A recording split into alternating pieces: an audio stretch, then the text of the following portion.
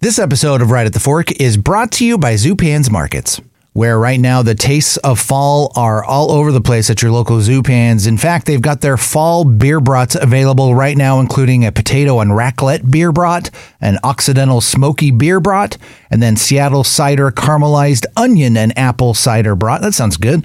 So I'm always a big fan of the sausages and brats that you can get at your local Zupan's. Also on sale through October 10th, you can save on Double R Ranch boneless chuck roast, house-made meatloaf, Carton Farms boneless pork shoulder, organic strawberries, and much, much more. We always recommend that you become a member of the news feed online at Zupans.com. That way you find out about all the happenings happening at your local Zupans, as well as weekly wine specials, recipes, and much, much more. So sign up for that at Zupans.com. And of course, stop by your local Zupans. 3 locations to serve you: McAdam, West Burnside, and Lake Oswego.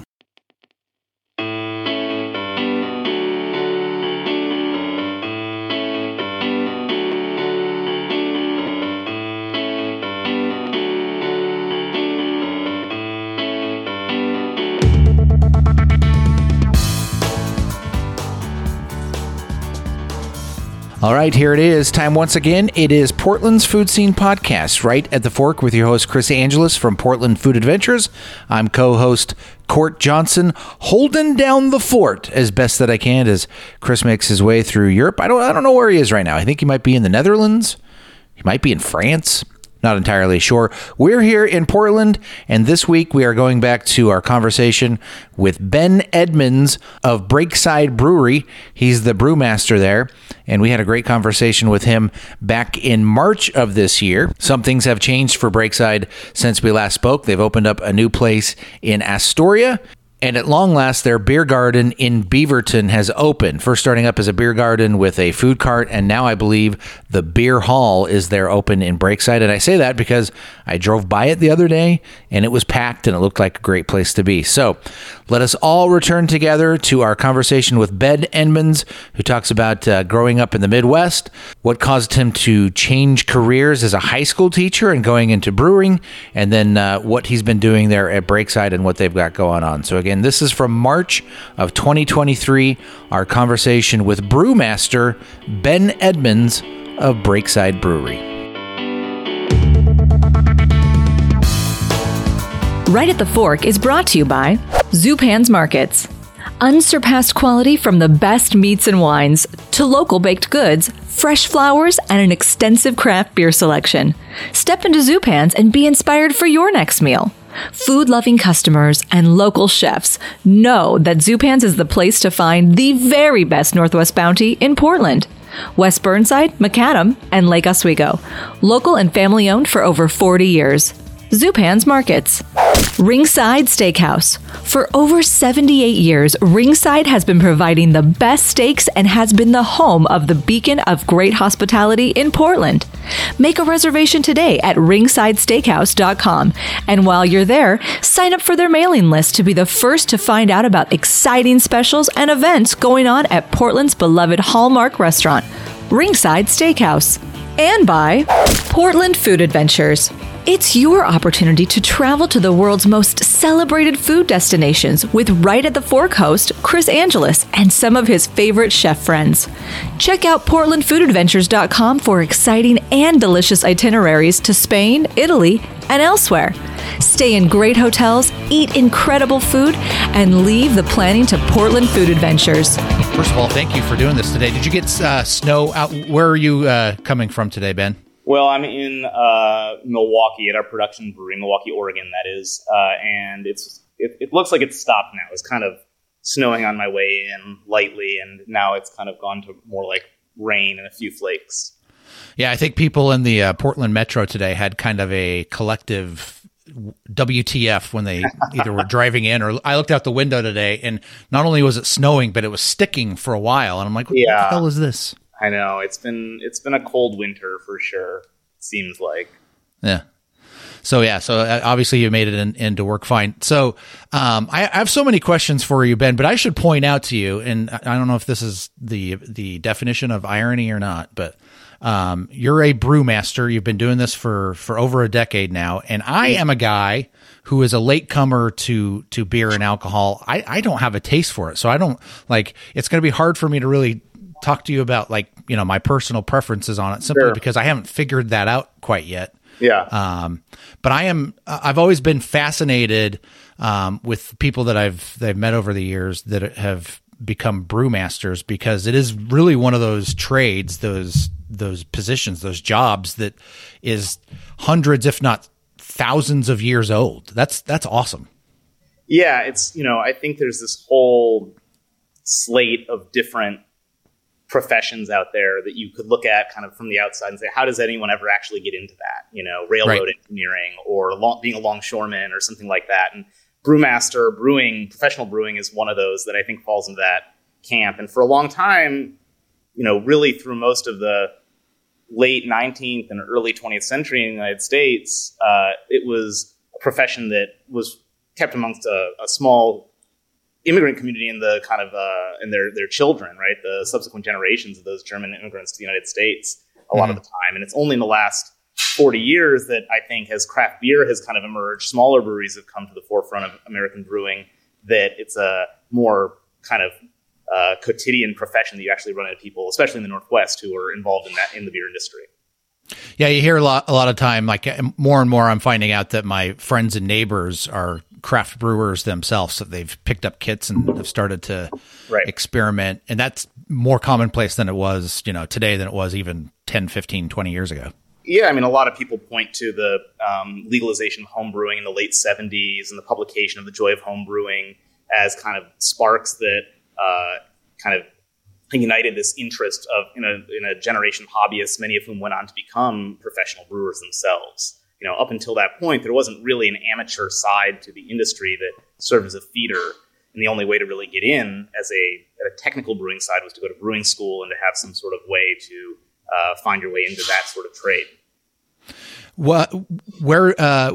Where do you fit into that? Because I know your background didn't initially start as, this wasn't necessarily what you went to school for at the beginning. Yeah, it was, for me, I started as an enthusiast, really got into craft beer, enjoying it.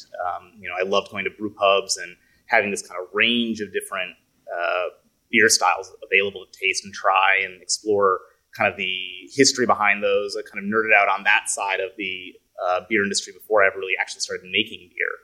And by the time I kind of then I should start that thought again, is that I went from just kind of enjoying it to very quickly wanting to learn how to make it, and got into the hobbyist side of things. So I started as a home brewer, as many people did.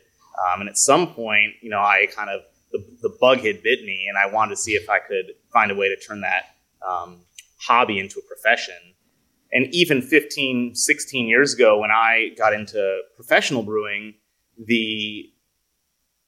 there were limited options. There were only 2,000 breweries in the entire country. And so even back then, a decade and a half ago, it was still viewed as kind of like a hard job to land. You either had to luck out, or you didn't know someone, or you had to have gone to brewing school. And so I actually went to brewing school before I ever had a professional brewing job, which is sort of rare these days, I would say.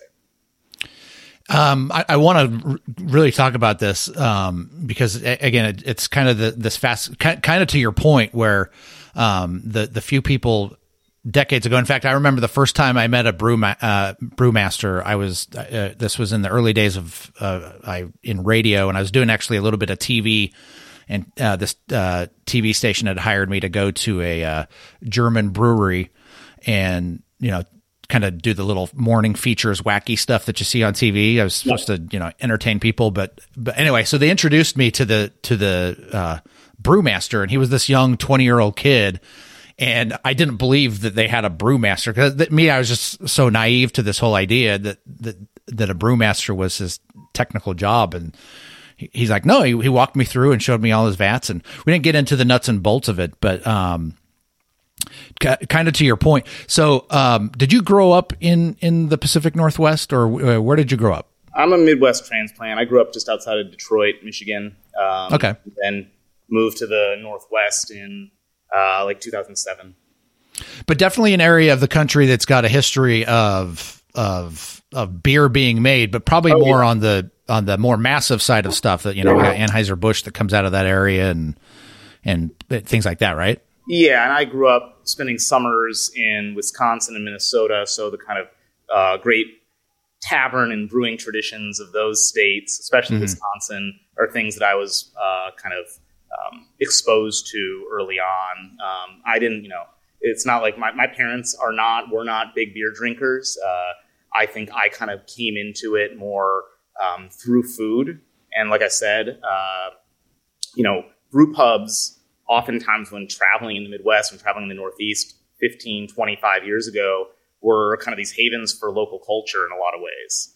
Before there was really a localist movement, farm-to-table movement, brew pubs were a dependable way to find kind of a homegrown, homespun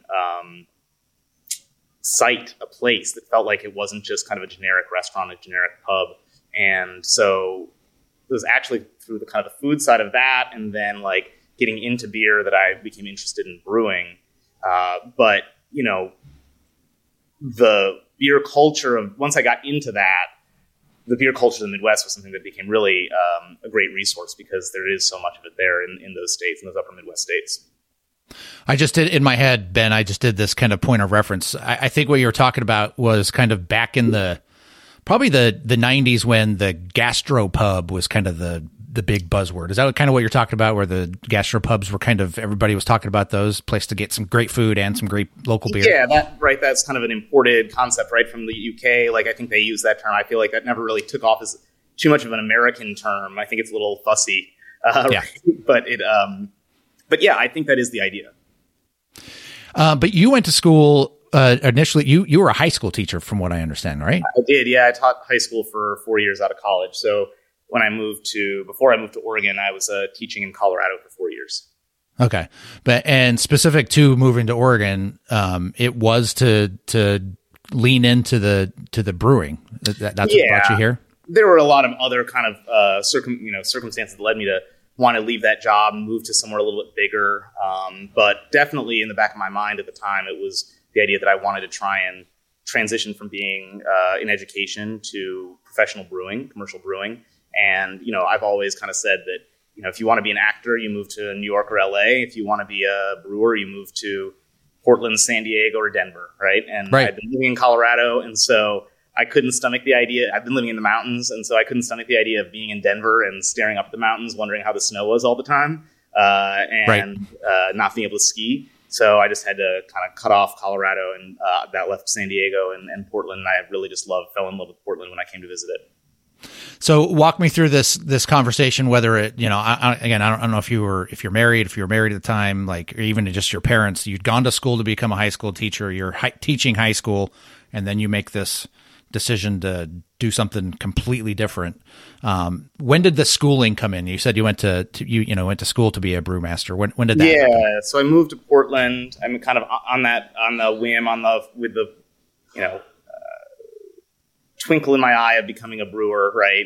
Got established here, made friends, spent about 8 months in Portland kind of bouncing around, and really, to be honest, just kind of like enjoying myself. And it was that time when, right before Portlandia came out, where I do feel like Portland was the dream city. It really, the dream of the 90s was alive, in 2007.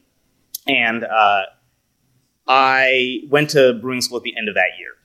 So basically left Portland to go to the Siebel Institute in Chicago, and then in Munich, and so then came back to Portland after that. Yeah, and so what was the family conversation, and that, whether it was your parents or whomever, just say, hey, I'm gonna do this. What was the reaction? There was some pushback and some surprise, but ultimately I come from a background that's pretty embracing of those sorts of things. My dad spent his entire career in one job. And I would say that after about the first 8 years of it, he always said that it was intellectually stimulating, but emotionally empty. And I think that for me and my brother, he really wanted to make sure that we chose things that, while we would be successful and be able to support ourselves, support a family, that we also really loved. So when he saw that it was kind of passion driven, I think that there was a lot of embrace of that. My mom was a little bit more skeptical at first, but she came around to it pretty quickly too. I've always been intrigued by that, and maybe that's just the dynamic of couples, and parent figures. Is one tends to be the dreamer, the other one seems is more quote reasonable, or wants you to be grounded and worries about you that way. Because I've seen that with my own parents and my wife's parents. It's just kind of interesting how that typically works out. I guess that's why they end up together, is they kind of balance each other. Yeah, and I think that the thing there that was kind of the challenge was, like I said before, that it's not like in Portland in 2007 you could just walk into a brewery with no experience and get a job washing kegs and kind of work your way up from the bottom up. There were just so few jobs available then. Even though we think of Portland as having a lot of breweries, even in 2007, there weren't that many brewing jobs. And the people who had them liked them, and they didn't really leave them. And so those jobs didn't open. And people tended to, when they did open, it tended to be someone who's on the front of house who could move over and take that over. So there was it was really hard to find a line in on a job at an existing brewery if you didn't have some sort of reason to be applying there. You know what I mean? And that reason was often had to be some sort of technical training.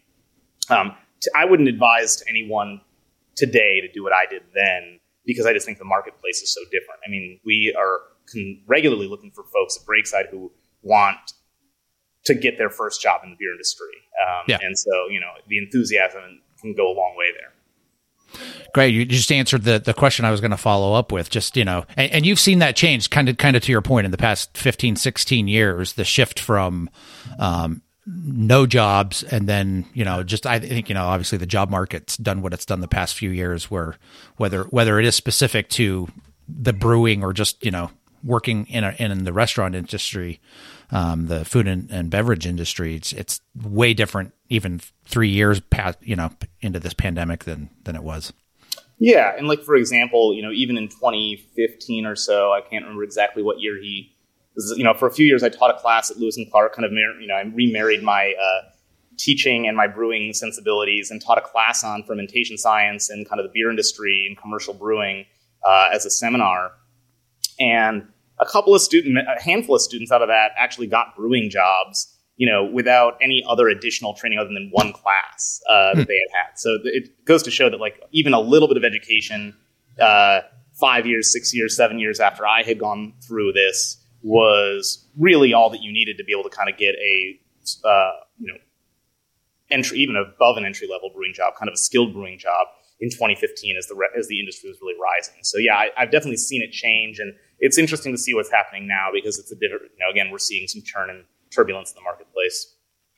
So prior to you going to Munich for school, had you traveled through Europe and done kind of a tour of the different beers that you can get throughout Europe? Had you done that prior to your trip out there?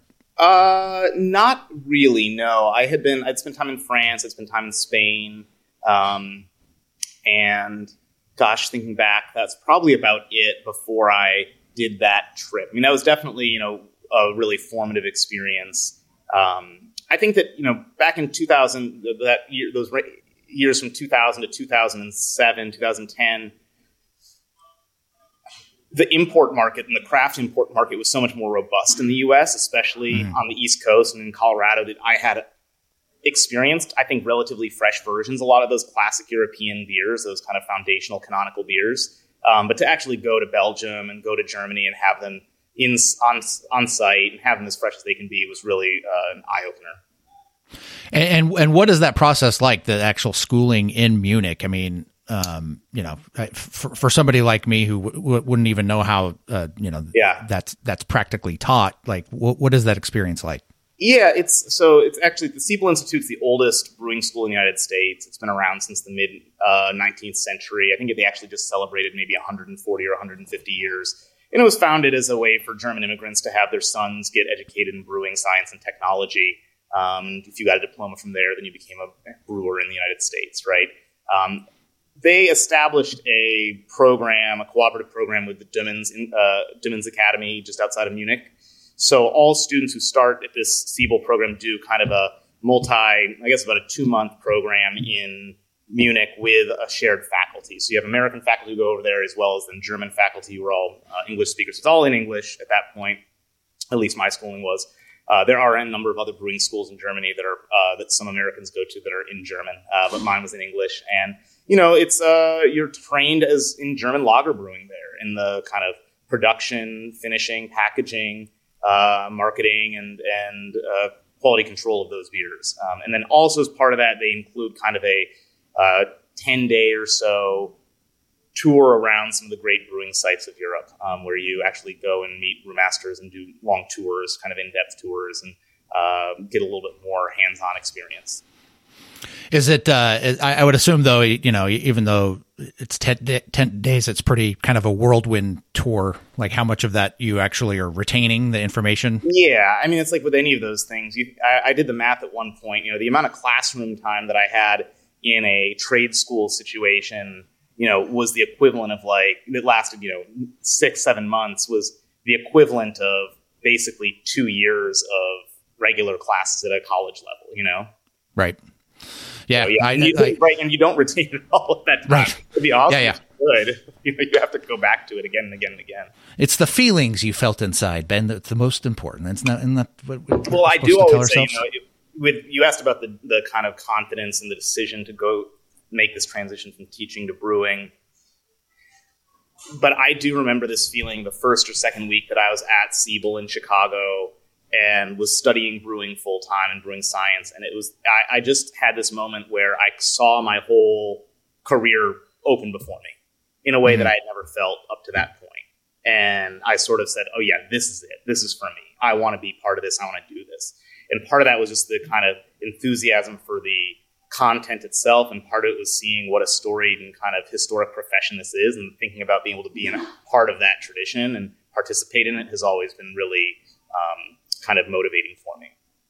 Yeah, totally. How much time between you finishing schooling to be a brewmaster and Breakside? How much time was in between the start of Breakside where you became the first brewmaster and currently the only brewmaster so far, right? Yeah. So, I keep showing up to work each day. So yeah, they haven't kicked me out yet. It was actually relatively quick that I met the guys who were planning to found Breakside. So I came back from brewing school. I had, this is also at a time when the approach to kind of getting a job, leaving brewing school, leaving Siebel, was that you would just simply send out resumes and, physical resumes, physical cover letters to all the breweries who you're interested in applying to. Like a regular job. Yeah, like a regular job, Yeah. But so I think I probably sent out 30 letters to breweries around Oregon, and I had it in my mind that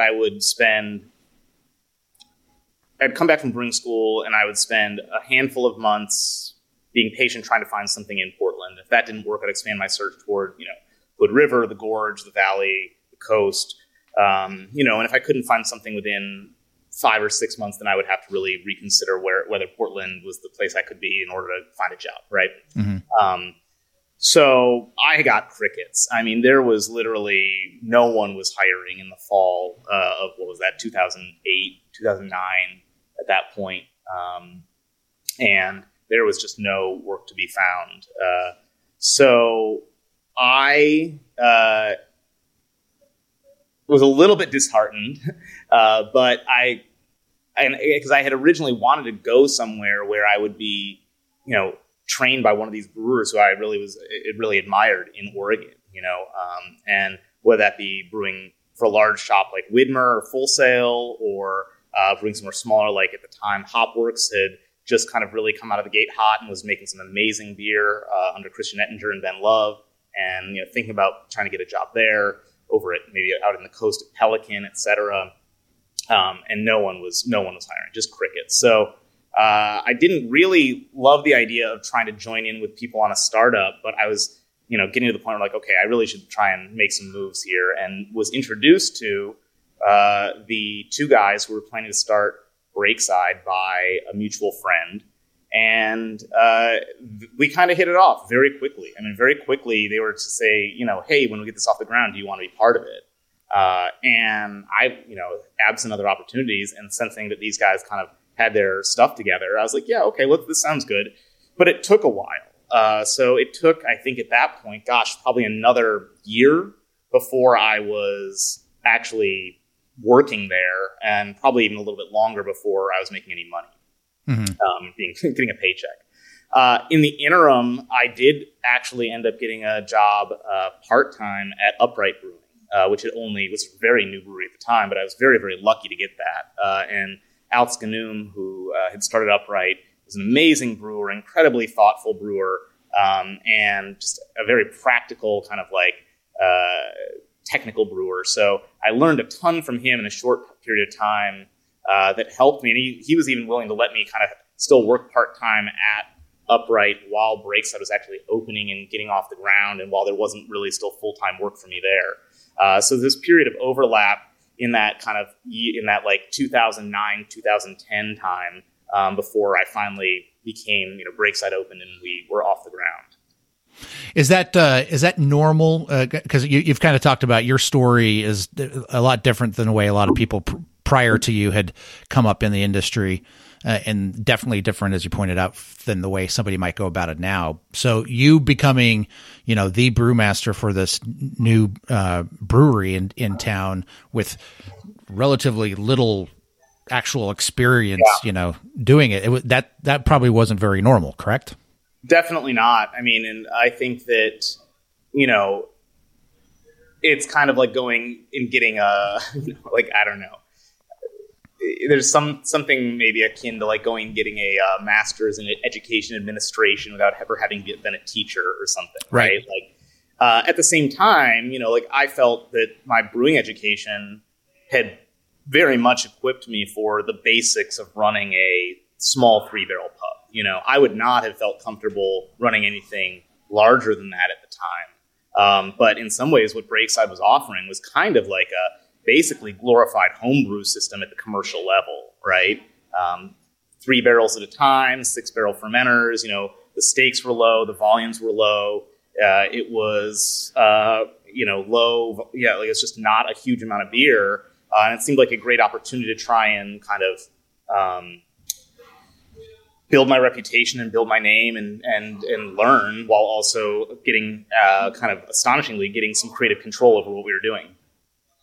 And this question might be better posed to your two. You said there were two other guys that helped found Breakside? Yeah, correct. Yeah. Were they on the look? I mean, obviously they found you and they were happy with you, and has led to a lot of success since. But were they looking for an established brewmaster to begin with, and then you ended up being connected with you? Do you know what their process was or what their intentions were? Yeah, obviously changed. It's a little interesting because I think what happened is that the original partnership. I mean, and there's only so much that I should probably really say about this, but is that the two guys, one was going to be the brewer, but his experience was pretty much limited to home brewing. Sure. And it turned out pretty quickly that he didn't really have the time, the skill set, or frankly, the interest, I don't think, to be brewing full time. Yeah. And so it became clear they needed someone else. At the same time, I mean, even though I think, by looking backwards, it looks like a pretty low risk. I said low stakes a second ago. It wasn't low stakes for the money they were putting into it. But right. For someone who was already an established brewer, the idea of kind of taking a flyer on two guys who had no experience in the beer industry on a tiny little brew pub in the basement of a neighborhood that was not a destination spot. I think there were probably a lot of people who they could have hired, but who they scared off, who were just sort of looked at and said, I don't think that sounds good. I don't think I would say they scared them off. They didn't scare them off. I should be clear about that. Yeah. I would have to assume that though, that because of that, you guys were willing to try some things that more established places wouldn't do. Yeah. Is that a fair statement? I think so. I mean, and I think that there was, I do think that coming into Portland, as someone who was hadn't brewed elsewhere in Portland, I didn't have a lot of preconceptions about what the tap list needed to be like, right. And what the beer program needed to be like in order to be successful, especially, again, on a brew pub level. It was very different. So, knowing that we wanted, of course, to put some crowd-pleasing beers out there, mainly hop-forward beers, like a Hoppy Amber at the time, IRA is really popular then. as well as, of course, IPA and pale ale. Beyond that, I didn't really feel like we had to have, we have to have a dark beer, we have to have a wheat beer, we have to have a porter. We kind of, I was given a lot of latitude, basically carte blanche, to brew anything that I thought would be interesting and fun. And, doing things that were different was definitely a priority. Whether those beers were kind of culinarily minded or just stylistically different than what you were seeing in Portland at the time. I mean, I think we opened with a witbier, an Irish stout, and a goza, none of which are styles that are that outside the mainstream, but no one in Portland had those three kind of takes on those beers, on a wheat beer, on a stout, and on a sour, on a kind of spiced beer at the time. Mm-hmm. At what point was, because if anybody were to Google your name, Ben, I don't know how often you Google yourself, but one of the reoccurring things I saw was the year where Breakside had 100 different beers in the course of a year. Was that early on in the process, or was that I didn't look to see what year that happened? Yeah, I think the year that was kind of hot, that kind of got some attention was probably 2013. Mm-hmm. And the reason for that was that I think as a brew pub in 2010, 11, 12, we kind of earned a reputation for producing a lot of different new beers. We would release a new beer every Wednesday. And that became a thing. We drew people into Decum, into that little pub. The food was great, the service was great, but we were rotating beers in a way that a lot of places in town weren't doing. And so we were able to get some cachet and attention, both at the media level and in the consumer interest level, just by rotating things more. And when we opened our production location in 2013, there was a lot of chatter that, now that Breakside is you have to produce more beer and more volumes of beer, they're going to, it's going to stifle their creativity. And so we kind of took that as a challenge to prove that we wouldn't, that we would still maintain this kind of creative output of doing, more than a beer a week, while also producing much larger volumes of core brands like Pilsner and IPA. So that's where that came from. I don't think that, we certainly didn't think that was going to become a big trend in brewing, but I think now, if you look at it, most breweries are trying to release between 50 and 100 beers a year, for better or for worse. And I think that's just become kind of the norm, that novelty is really important in craft beer. People want new beers. They want to try new things.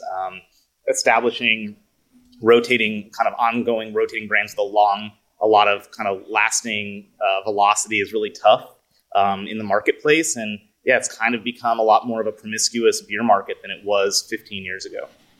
What is that as the brewmaster for Breakside and knowing, is that fun for you, this idea of creating and trying all these different types of different beers and spins on different beers, or for me, would just get anxious all the time, because I'm assuming that, to mass produce or to produce in decent batches that, there's a lot of experimenting that's going on and keeping track of I just think if you probably have notes on how all this stuff is going, I would be out. I'm not very good at keeping track of measurements and all that stuff. I'm done. Yeah. But anyway, that's a long way for me to ask that question. Information tracking is definitely a big part of what we do. Data tracking, and is an incredibly useful resource. I guess at this point, there's a couple pieces within that. One is that, we have a tremendous archive. 13 years in now, we have this huge archive of beers that we can lean on. So even if we're all feeling not feeling especially innovative for a month or two, there's plenty of good old ideas that we've had that we haven't produced in a while. We can look back to 2014 and be like, what were some beers we made then that we might want to just kind of resuscitate, dust off, and spruce up, So that's always an option. That's one of the benefits of having made all these beers. We can lean back on that archive. Two is, we have a tremendously creative team now. So a lot of the kind of ideas, new ideas that come out of Breakside are not necessarily mine, but they're kind of a collaborative effort between our R&D teams, our production teams, and then our production brewers. Three is that I personally try and have fewer new ideas. I just have fewer new ideas than I did 15 years ago.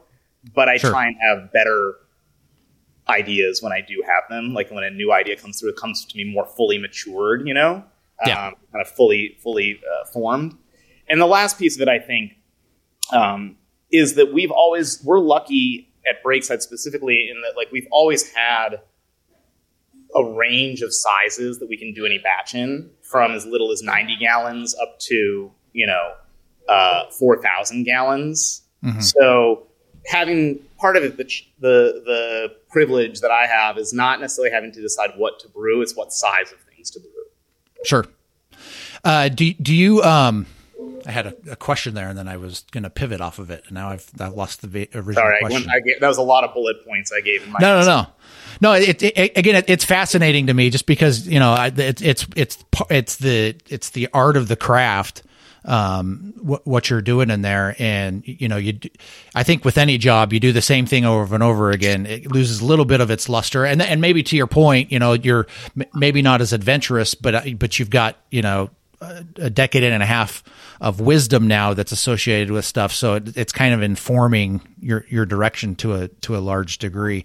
As you create stuff, this is actually one of the ones I was thinking about, because I think I read a quote from you talking about stuff you were working on, but then you said you're probably not going to taste this for a while, or it's still a few months out. Like, yeah. What is that process like? Because you're creating stuff. I'm assuming you at some points you make a batch and it just tastes horrible. You toss it out. Is that part of the process in as a brewmaster? If a batch does taste horrible, like one of our small batch R&D projects, or even a large batch, yeah, of course we'll dump it. Right. Certainly, that's never a decision that I like having to make, but there's a certain standard of quality that a baseline of quality that we have to meet with all our beers that our customers have come to trust us with. So that's right. That definitely happens from time to time. Fortunately, not too often, because we have really great quality control measures in place that generally can catch things before they get to that point. But the creative process, the iterative process is that, we might be working on, we might identify, say, a project we want to start working on, for example, we just this week released a new in production, a year-round beer. It's a Belgian-style wit beer that we're calling Breakside White, and that's a beer that we have workshopped in various forms for many years. And had you come to the pubs and tasted a wit beer, there's going to be elements of that. At some point in the past, there's going to be some element of that in this beer that we are making now. But this is the first time we're doing it here, so for us to go from ideation to execution at a level where you're going to find that beer in a Fred Meyer in a Safeway and a New Seasons, Costco, etc., is going to be, somewhere in the 6 month to year and a half kind of timeline. And that's just to try and, we have to dial in raw materials use. We have to dial in kind of shelf stability. We have to dial in quality control checkpoints. Yeast management is a huge part of it in brewing, right? I think that yeast stability is tremendously key, and those are some of the technical aspects of it. And it just requires time also to taste beer, not only when it's young, but also you have to have, it's not like we can just taste a beer when it's first ready and then say, okay, now let's go and redo this again, but make these tweaks. We want to taste how that beer evolves at 15 days, 30 days, 45 days before we make too many maneuvers to try and change things up, because stability is a part of what we do too. Beer has to sit on a shelf for 30-ish days, oftentimes, if not longer, before it gets into a consumer's hands.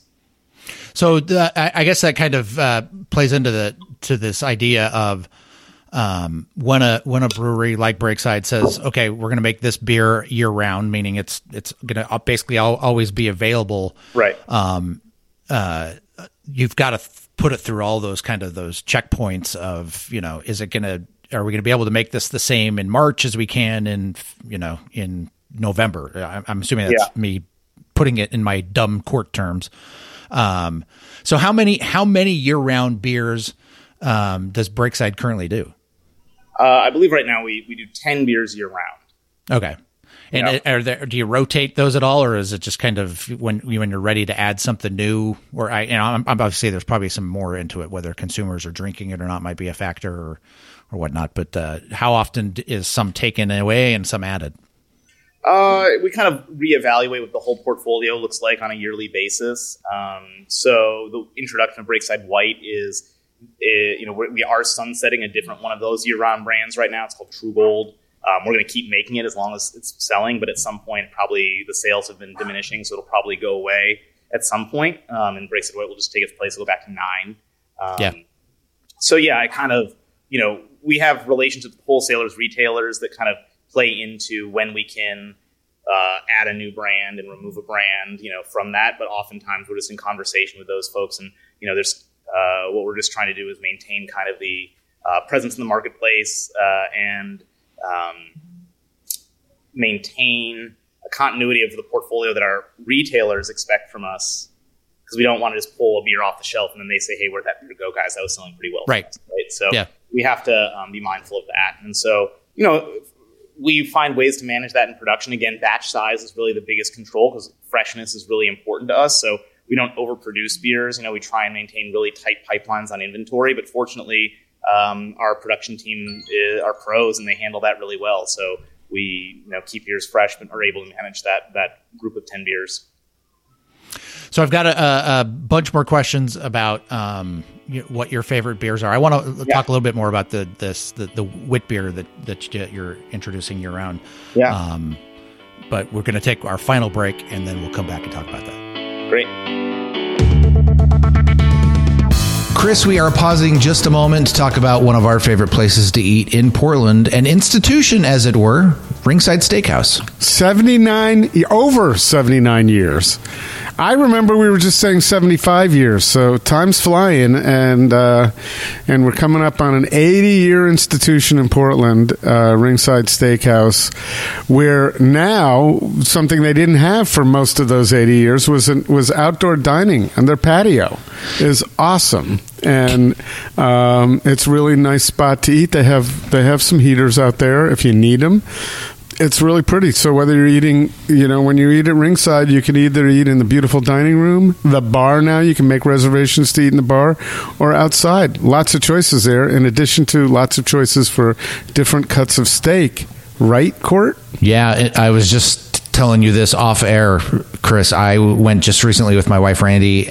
You had been telling me you got to get the Wagyu. I finally did because there's so many great items to choose from, and I just hadn't got to it yet. I went with the olive-fed Wagyu, and easily the best steak I have ever had in my life. I was dumbfounded by it. It's a treat. It's not something you're going to get every time you go in there because it's a little expensive. Sure.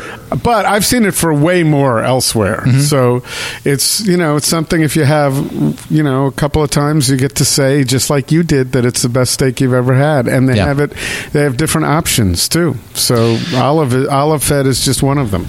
The food is delicious. The service is absolutely, bar none, the best in town. We had Colin serving us, and just the best service the entire night. Best food. If it's a special occasion, if it's not a special occasion, RingSide Steakhouse is the place to go. Yeah, it will be.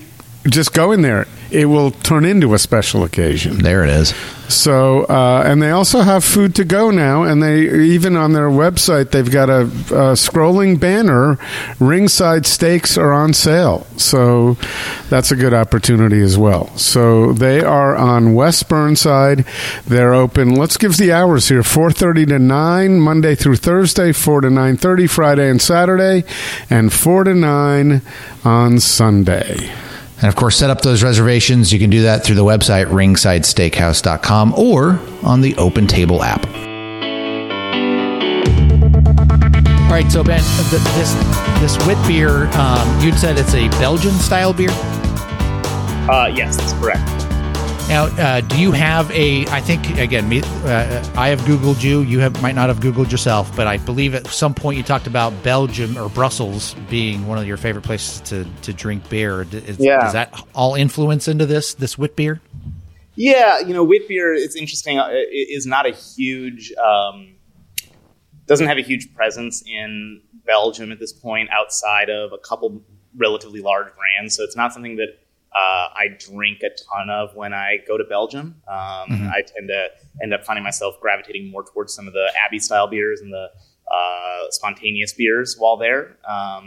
But yeah, my interest in wit beer comes a lot from living on the East Coast and having access to Allagash White, which is, I would say, probably the foremost paragon of the style worldwide.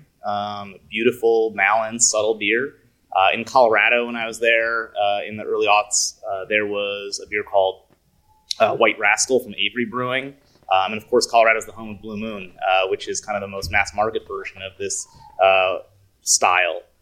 So I do think that, I don't know if my time in Belgium is what has influenced me about wit beer specifically, as much as maybe some other styles. But there's great wit beer out there. Do you have a beer style that you love above all else? Maybe you have already answered that, but with you being in the industry and knowing how the sausage is made, so to speak.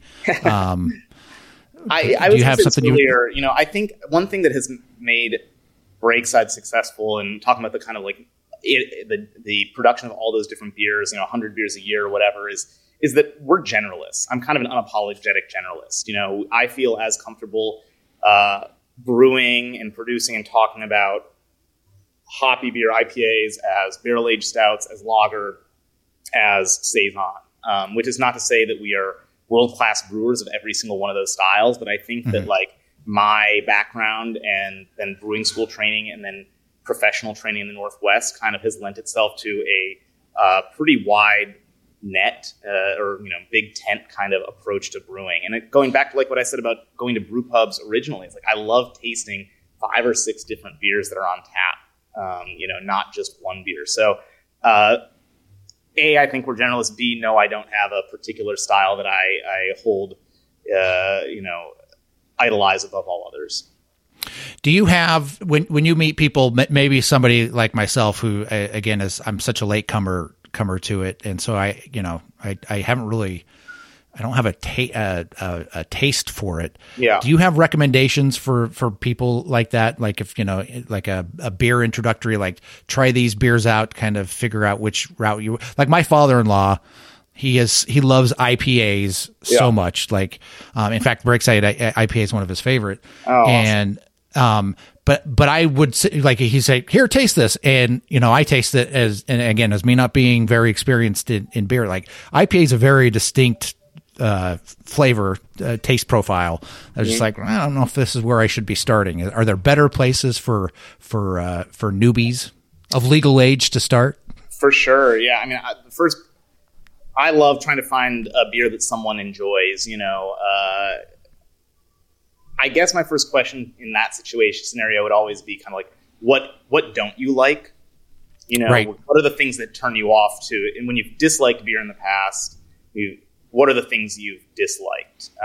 And sometimes that points toward particular profiles of beers. Sometimes that points actually toward, I think, just bad experiences with unfresh beer.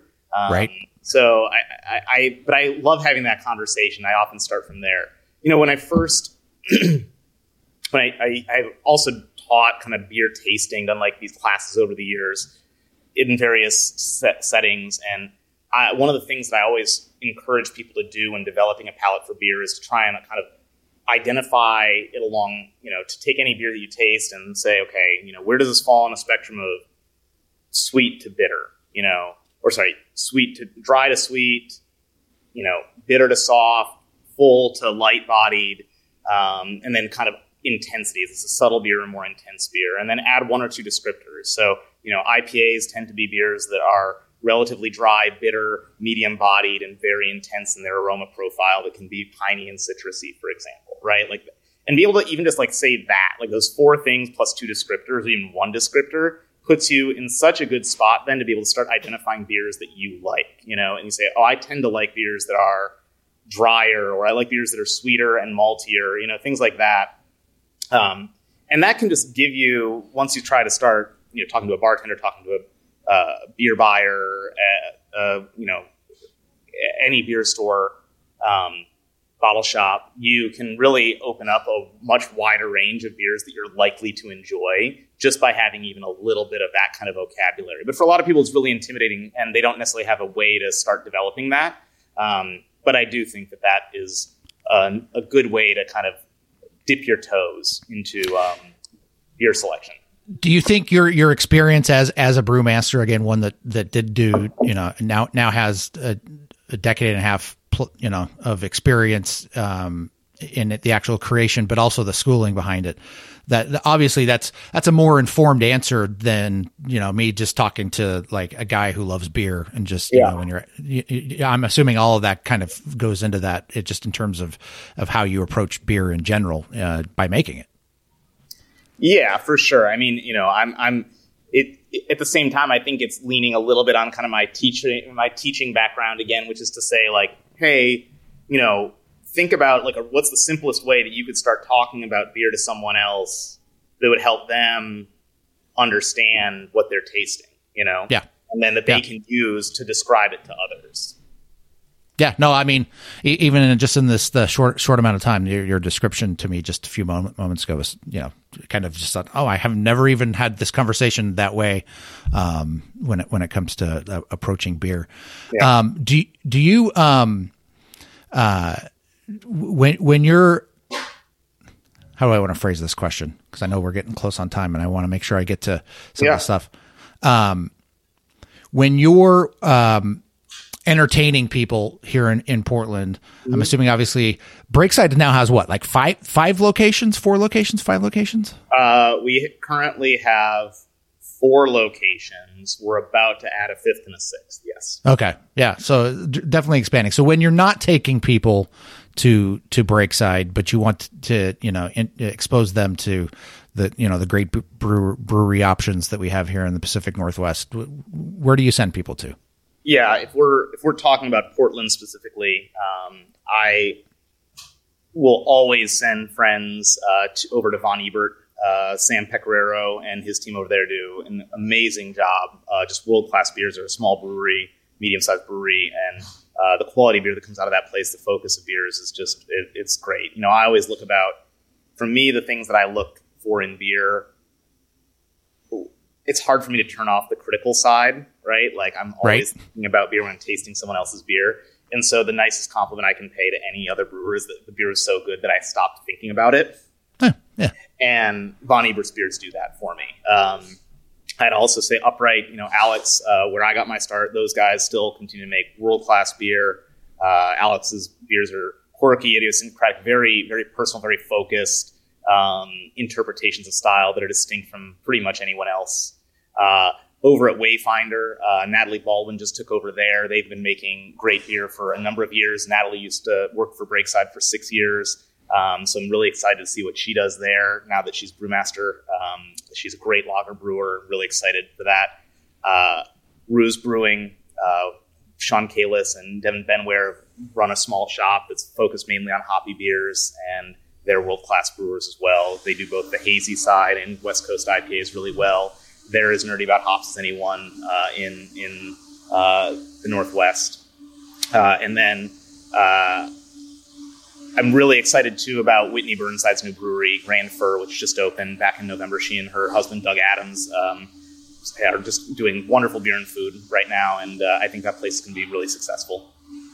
Yeah, that's actually a good segue, because I don't think the one thing I might not have prepared you for, Ben, was if it's not a brewery, are there food places that you either regularly like to go to, or where does Ben Edmunds eat? Where do you like to go eat? Yeah, I love eating around town. Probably post pandemic, or whatever part of the pandemic this remains at this point. Has definitely changed the frequency with which I go out, and of course just getting a little older and not going out as often, minding costs, things like that. But a couple of places that I really love, Pasture up on Alberta. I think they make some really great, wonderful sandwiches. Been big fans of Breakside, big supporters of us for a long time, and I just love their whole butchery program. Sebastiano's out in Montevilla, the sandwiches they do and the baked goods they do are really fantastic. And then I'm a big fan also. We eat a lot of Mika. It's right near my house. So up on Sandy, I think it's the best Vietnamese food in town. That's the first time I've heard of that, so I'll be sure to check that out. This is one thing I love is just like, as much as the food scene has changed in the past 2 or 3 years, a lot of great places not with us. There's still these little, neighborhood spots that are so great that people are still discovering that gratefully have been able to endure. Absolutely. Through all of this. That kind of leads me to kind of where I want to wrap things up in is we talked about this a little bit, the change in the industry and the things you've changed, and obviously the pandemic and everything that's gone into that is just, it's changed the way we operate. It's changed the way people work. You had mentioned, somebody wanting to break into the industry today is much different than it was when you were trying to break into it, much different than 20 years ago. It sounds as if now is a great time for somebody that may want to get their, hands dirty and get into it, correct? Yeah, absolutely. I think there's a ton of jobs out there in the beer industry right now. I also think that there's some turbulent times ahead for breweries. I don't know that 9,500 breweries nationally is sustainable, at least in the kind of setup that breweries are in right now. There's been this big push in the last half decade, I would say, toward the taproom brewery model, which, no kitchen, no food. But you have a retail presence through a tap room, and then you also try and can beer and get it out to market. And a lot of places go on that route, and I think that feeling like the food service side isn't profitable or is too much of a headache. And I don't know that, I think that a lot of those taproom brewery models are trying to find ways to thrive when there's so many of them and when there's so many beers in the marketplace. So while there's a lot of jobs out there, I also think this is kind of a difficult time for breweries themselves. Sure. So I don't know what the security of some jobs might not be as good as it was 5 years ago. Yeah. So it sounds as if you're saying there's going to have to be some sort of industry correction that's going to come along and and I guess in some ways it's not that different with restaurants. Restaurants open and close all the time, right? Yeah. And so I just think that like a brewery, 10 years ago, if you got a job at a brewery, 80% of breweries succeeded, and continued in business 5 years later. And I think now that number is still very high. It's much higher than restaurants are, but I don't know that it's quite as rosy as it was, in 2015. And that may just be kind of the sign of a mature market. So people should be prepared to bounce around a little bit. All right. Well, Ben, I got to say, this has been super educational. Again, the marrying of your two professions together. Yeah. I learned a lot. Awesome. Thank you. If one were to go and check out the new witbier, do you have a recommended pairing, a food pairing that you think goes great with witbier? Yeah, I mean, I think just the simplest thing would just be like any kind of raw oyster pairing with it is amazing. Like I think that it's just a witbier and oysters for me is a match made in heaven. I also really like it with like kind of like any type of like a teriyaki salmon, barbecue salmon type combo, like that kind of oily fish, slightly tangy sauce. That's going to play well with some of the subtler notes in the witbier. And the witbier has enough body that it's not going to be overwhelmed by kind of some more aggressive flavors compared to some other light beers. All right, there we go. From the brewmaster himself. All right, Ben, I appreciate it. Yeah, thank you so much. It's been a pleasure. Right at the Fork is hosted and produced by Chris Angeles and Court Johnson. Connect with us on Twitter and Instagram at Food Podcast PDX or on Facebook at Right at the Fork or online at rightatthefork.com.